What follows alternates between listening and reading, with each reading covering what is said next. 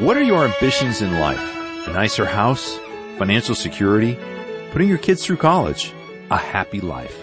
Well, these things aren't necessarily bad, but today our teacher, Dr. J. Vernon McGee, takes us to 2 Corinthians chapter 5 and shows us the ambitions that God wants us to have. I'm Steve Schwetz, inviting you aboard the Bible bus for another great adventure in God's Word. So as you find your seat, let's welcome through the Bible's President Greg Harris, who's here to tell us why May is such a special month for us. That is special, Steve, and those who have been on the Bible bus for some time will know that every May and every December we continue a tradition started by our founder, Dr. J. Vernon McGee, of what we call Letter Month. Of course, now there's a million ways to communicate. Right. Yeah, it's more than letters. It's emails, it's voicemails, it's social media posts. Right. I mean, you pick your poison, if you will, and you can get there. And so we want to put a little bit of a new and a bit of an old spin on this Letter Month for May, and we're calling it I Love to Tell the Story. That's kind of the theme of what we want to encourage our listening family really throughout the year, but starting now. We those of you that are older will recognize that's the name of an old hymn. Some of us that are a bit older, Steve, yes, like I'm a little older than you. I know that. Okay, hymn. Even though you're younger than me. I don't know all the words. Yes. But I'm fuzzy on the third stanza. That's right. But we really do love it when you tell your story. Yeah. And so, what is the story that you have to tell about Jesus? Or maybe there's other true stories of Scripture that mean something to you. Or how about the whole story of the Bible, and then how you're able to better understand it through our systematic study of teaching God's Word? Yeah, and so please do tell us your story. You can call us at 1-800-65-BIBLE, and we now have something exciting. You can choose the option tell your story and leave us a voicemail. We'll get it. And of course, we love to hear your voice. You can also always send us a letter or an email at BibleBus@ttb.org. And speaking of letters, Steve, we've got a couple of great ones. We do. This first one's from Olivia. She says, I'm from South Africa. Thank you that I can ride along on the Bible bus. Thanks for the privilege of praying for the unsaved, our brothers and sisters in Christ, and also for your ministry. The first half of this year has been extremely difficult for me as I faced much persecution, but I can testify today that I know that my Redeemer lives, and I can echo 1 Peter 5, 6, and 7. Therefore, humble yourselves under the mighty hand of God, that he may exalt you in due time, casting all your care upon him, for he cares for you. The most important outcome to the situation was that I unequivocally believe that God is alive, that his word is true, and that I can put my trust fully in him. That gives me hope and a deep sense of peace. Thank you for faithfully serving us, God's Word, through the teachings of Dr. McGee. May God richly bless your ministry to grow from strength to strength. Wow, and that's why we need to hear your story, because there's so much encouragement in what Olivia just shared. Now, here's another story. This is from Bill. I was raised in an ordinary home with godly principles, but we all rebuffed a relationship with Jesus Christ. I sinned a lot. I was pride-filled, boastful. I was a young man looking out for myself. When my wife took the kids to church, I attended occasionally on Christmas and Easter. But eventually, hearing the good news, I realized that I was and am a miserable sinner who needs a Savior. It took a long time. I've given my life to Jesus Christ, who made and is making me new by his grace. Now I'm doing my best to unconditionally surrender and follow him, abiding in Jesus and his commands every day.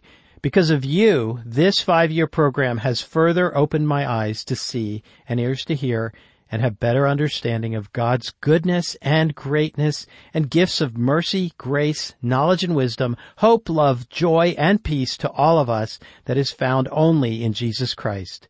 I'm 3 years in with my wife and some of my family members, hoping and praying to have every one of my family, relatives, friends, and enemies eventually on the Bible bus. May God richly bless you. Wow. Such an encouragement. Thanks for that. Let's pray. Heavenly Father, we are so thankful for the way your word is impacting people's lives, as we've heard in these two testimonies today. May it continue to do so as it goes out, not only in the U.S. and Canada in English, but all around the world. And may it be all to your glory. In Jesus' name we pray. Amen. Now here's Dr. J. Vernon McGee with our study in 2 Corinthians 5 on Through the Bible. Now we're in the 5th chapter of 2 Corinthians, and we mentioned last time that there are actually 3 motivations that God gives to believers for serving Him down here, for witnessing for Him, for getting His Word out to others. And the first one we mentioned, talked about last time, for we must all appear before the judgment seat of Christ, that every one may receive the things done in his body, that is, while we're down here, according to that which he hath done, whether it be good or bad. Now, you'll be rewarded according to the way you serve Him down here. And the very wonderful thing is that this is a motive for serving Christ, because this is a report that we're going to have to give to Him someday. And He says in Revelation 22:12, Behold, I come quickly, and my reward is with me, to give to every man according as his work shall be. Now, He's talking here to those that are His, believers. And they're going to be brought, as He says here, before the judgment seat of Christ. Now, that's the Bema. That's not that thronus, the throne of God, the great white throne. And He says here that we labor down here. Wherefore we labor, that whether present or absent, we may be accepted of Him. And the word here is ambitious. We should be ambitious. Wherefore we ambitious, that whether present or absent, we might be accepted of Him. And that's an interesting word, by the way. You find it over in the Thessalonian epistle, where he says over there in the first epistle, actually it's be ambitious to mind your own business. And that's pretty good, is it not? And here it's we're ambitious, whether present or absent. Now, that is the thing that we should have in mind, that we should be ambitious, that we should labor in a way that we're going to be accepted of Him. Now, this is not ambition to become some great somebody. You see, we're accepted here, and I think I ought to call attention to this. We're accepted in the Beloved, Paul said to the Ephesians. And all of us are accepted in Christ, accepted in the Beloved. But this is something else. This is to be accepted of the Lord. Will you notice that? Of Him. Be accepted of it. Now, there's a difference of being accepted in Christ and being accepted of Christ. There's quite a difference. Now, accepted in Christ, that's my standing before God. God sees me in Him, and He's made unto me all that I need, wisdom and righteousness and sanctification and redemption. Now, He's my perfection. God sees me in Christ, and I'm complete in Him. And you can't add to completeness. When you got 100%, you've got it. And we have Christ, accepted in the Beloved. But how about being accepted of Him? Now, that's my standing, you see. Accepted in Him, that is my standing. Accepted of Him, that has to do with my state. Now, what is your ambition today, by the way? Is your ambition to be accepted of Christ? Now, this kind of ambition doesn't mean that you're going to crawl over everybody and step on them in order to get to the top. I'm afraid we have in Christian work some folk like that today, want to make a name for themselves. Dr. G. Campbell Morgan tells about how he wrestled with this problem. He was a school teacher when he was called as a minister, and it was for him a very solemn moment. Now, he was told then, in fact, he felt the Lord was saying to him, you have been set apart definitely for the ministry of the Word. Now, do you want to be a great preacher, or do you want to be my servant? And the first thing that Dr. Morgan said, he said, I want to be a great preacher. And that ought to be a wonderful ambition. But after a while, the Lord began to press it in upon him. Do you want to be a great preacher? Do you want to be my servant?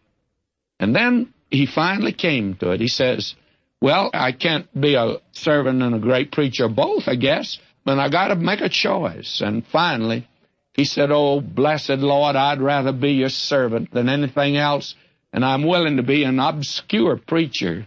Well, in my book, God made of Dr. G. Campbell Morgan not only his servant, but He made him a great preacher. My friends, we sometimes think that our ambition ought to be to do something great for God. God says, I just want you to be my servant. That's all. I want you to be that. And when you and I can say, Lord, just take me and make me and break me and do what you will with me. You remember Jeremiah put it like this in Jeremiah, the 45th chapter, verse 5. He says, Seekest thou great things for thyself? Seek them not. That's putting it plain enough, isn't it? My friend, you're trying to get great things for yourself. Oh, there are a lot of ambitious preachers. There are a lot of ambitious laymen. There are a lot of ambitious Christian workers today. There are a lot of ambitious Christians, but it's a selfish ambition. You want to be God's servant? Well, my friend, if you do, then you may be able to do something that He's going to be able to reward us for. And I'll be honest with you, I'm beginning to become just a little worried about this. I want to make sure that I'm His servant. I'd like to be His servant now. Well, may I say to you that I'm going to have to stand before Him, and you are. Now, that ought to be motivation for you to serve Him today. Are you doing something today? And when I say today, I use that as a relative term. In this day in which we live in, are you doing something that He can accept when you come in His presence? He'd be able to say, well done, thou good and faithful servant. Now, that's the first one. Now, let me move on, because He gives us a second one here. And let me read that for you. He says, knowing, therefore, the terror of the Lord, we persuade men, but we're made manifest unto God, and I trust also are made manifest in your consciousness. Now, will you notice that? He says, knowing the terror of the Lord, we persuade man. Now, that word terror, I think could better be translated fear.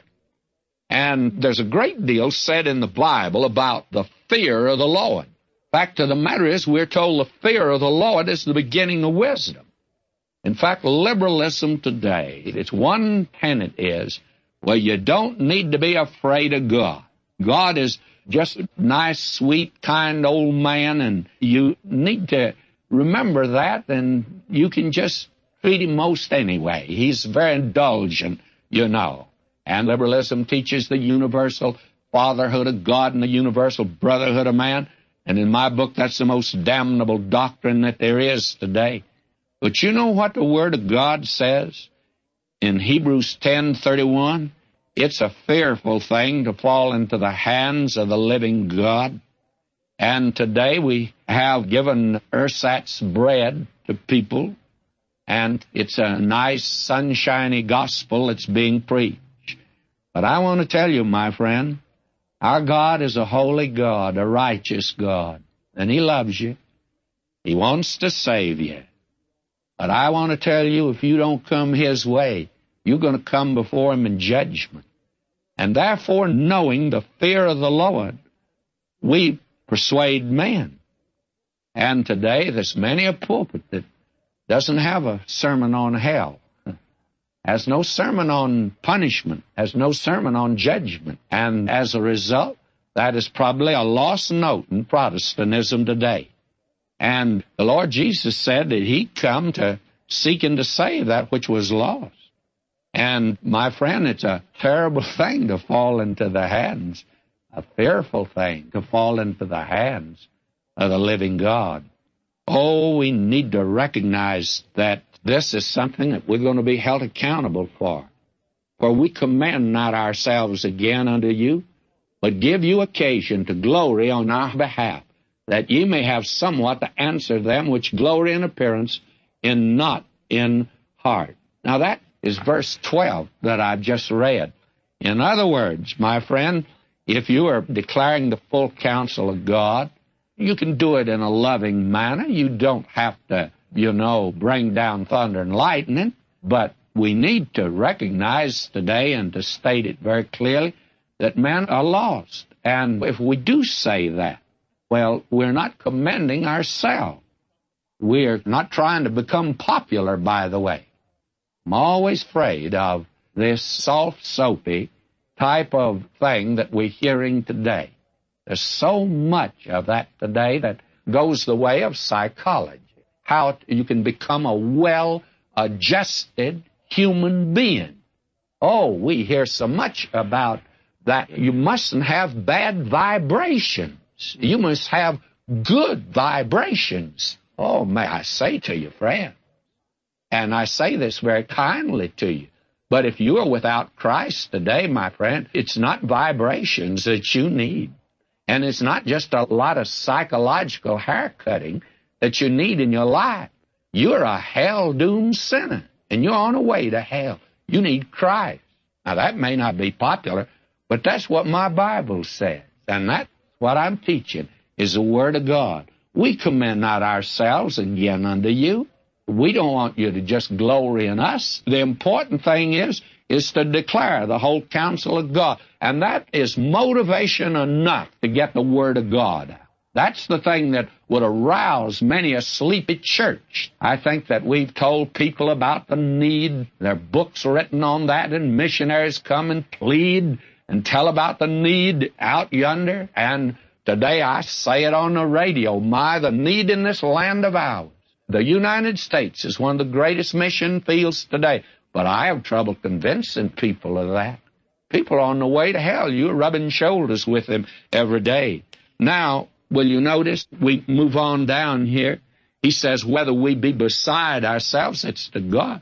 You may think I'm crazy. Paul said, you may think I'm crazy, but I'm doing this for God. And you may think I'm being sober. Well, it's for your sake. That's what Paul says.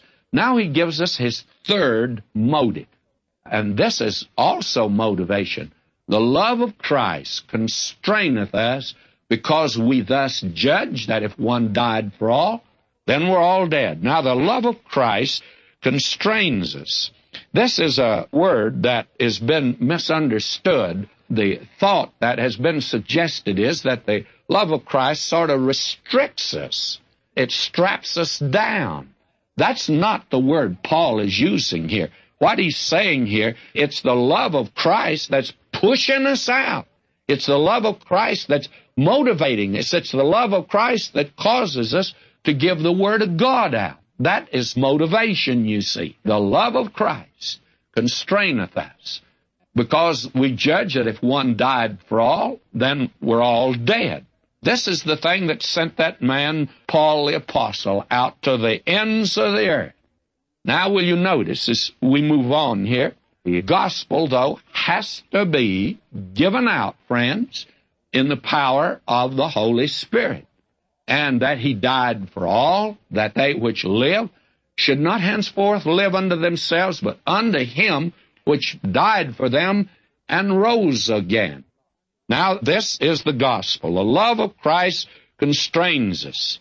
And the gospel is to set forth the death, the burial, and the resurrection of the Lord Jesus Christ. That it is the facts of the gospel, and that when we preach this to man, we call upon man to be reconciled to God now. And this is what the gospel is, that God now says to you to be reconciled. Now, I want you to notice something that he says here. We thus judge that if one died for all, then we're all dead. That actually means mankind is under the sentence of death. When Adam was yonder in the Garden of Eden, he was our federal head. He's the head of that old creation. And that old creation was on trial in Adam. And God said to him, thou shalt not eat of it. In the day that you eatest of it, dying you're going to die. And Adam just deliberately disobeyed God. He came under the sentence of death. And when he did, he took the entire human race down with him. For all were represented in him. And you and I have been born into a family of death.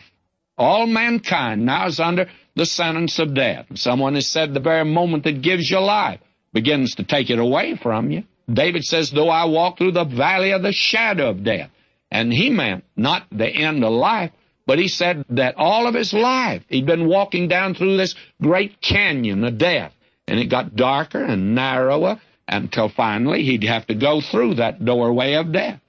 Now, how do you illustrate this? There have been many ways of illustrating this. Dr. Ironside used to have a wonderful illustration. I know Dr. Schaefer did. Let me give you an illustration, and I'll give it in my own words here, my own way. Back of where I live and where we have our radio headquarters is a lovely range of mountains called the Sierra Madre Mountains. And up here on the top of Mount Wilson, there is an observatory, one of the famous observatories, the Hale Observatory. However, I think they call the one now down the coast near San Diego that also. But here is Mount Wilson. Now, God created man. He put him up on a high mountain like that. And suppose we're thinking in terms of that. Up yonder on top of Mount Wilson, in a paradise, God placed man and placed Adam. And Adam was up there. Now, he had everything that was good for him, but he had one thing that he was not to do. He was a sinless man, but he was told there was something he was not to do. He did that. He fell. We speak of the fall of Adam. Well, he came tumbling down off of that mountain, down where we are down here. We live down here where it's around 700 feet. It's about, I think 6,000 feet up there. He took quite a tumble, you can see. Now, down here, he began to bring into the world a race of people. Now, they don't come into the world way up yonder where Adam was, on the plain where he was innocent. But we come on the plain down here. And when the Lord Jesus Christ came into this world, he came into a world where he found us dead in trespasses and sin. He comes into the world, but not way up yonder on that high plain on top of Mount Wilson. You see, he's the sinless one, but he didn't come into a sinless place. He came down here where we are. And he was holy, harmless, undefiled, separate from sinners. But he came down here to save sinners. Now, he can't find any man on that plane of holiness way up there because we've all fallen down to this low plane. Now, what's he going to do? Well, he goes down into the place of death where man is, and he died for all. Why? Because men were dead. And he came down here into this place of death, and he takes believers up with him in resurrection life. And somebody says, well, he's going to take us back up yonder at the top of Mount Wilson. Oh, no, he's not. He's now taking us to the heavenlies. We are now seated in the heavenlies. And he's raised us up together and made us sit together in the heavenly places in Christ Jesus. Now, if Christ died for all, then we're all dead. He now took our place. And if we're going to live, it's going to be by faith in him, that those through faith should not henceforth live unto themselves, but unto him which died for them, and he rose again. Now, my friend, we know no man now after the flesh. Therefore, out yonder in the world, they're just lost men. Oh, this man's a Ph.D., teaches over here at Caltech, brilliant fella. Well, he's a lost man if he's not in Christ. And here's a man down here on the gutter. We know no man after the flesh. That's what he says here. Wherefore, henceforth, know we no man after the flesh. That is, according to this old nature, they're all lost. And they are today, as he said, he died for all of them.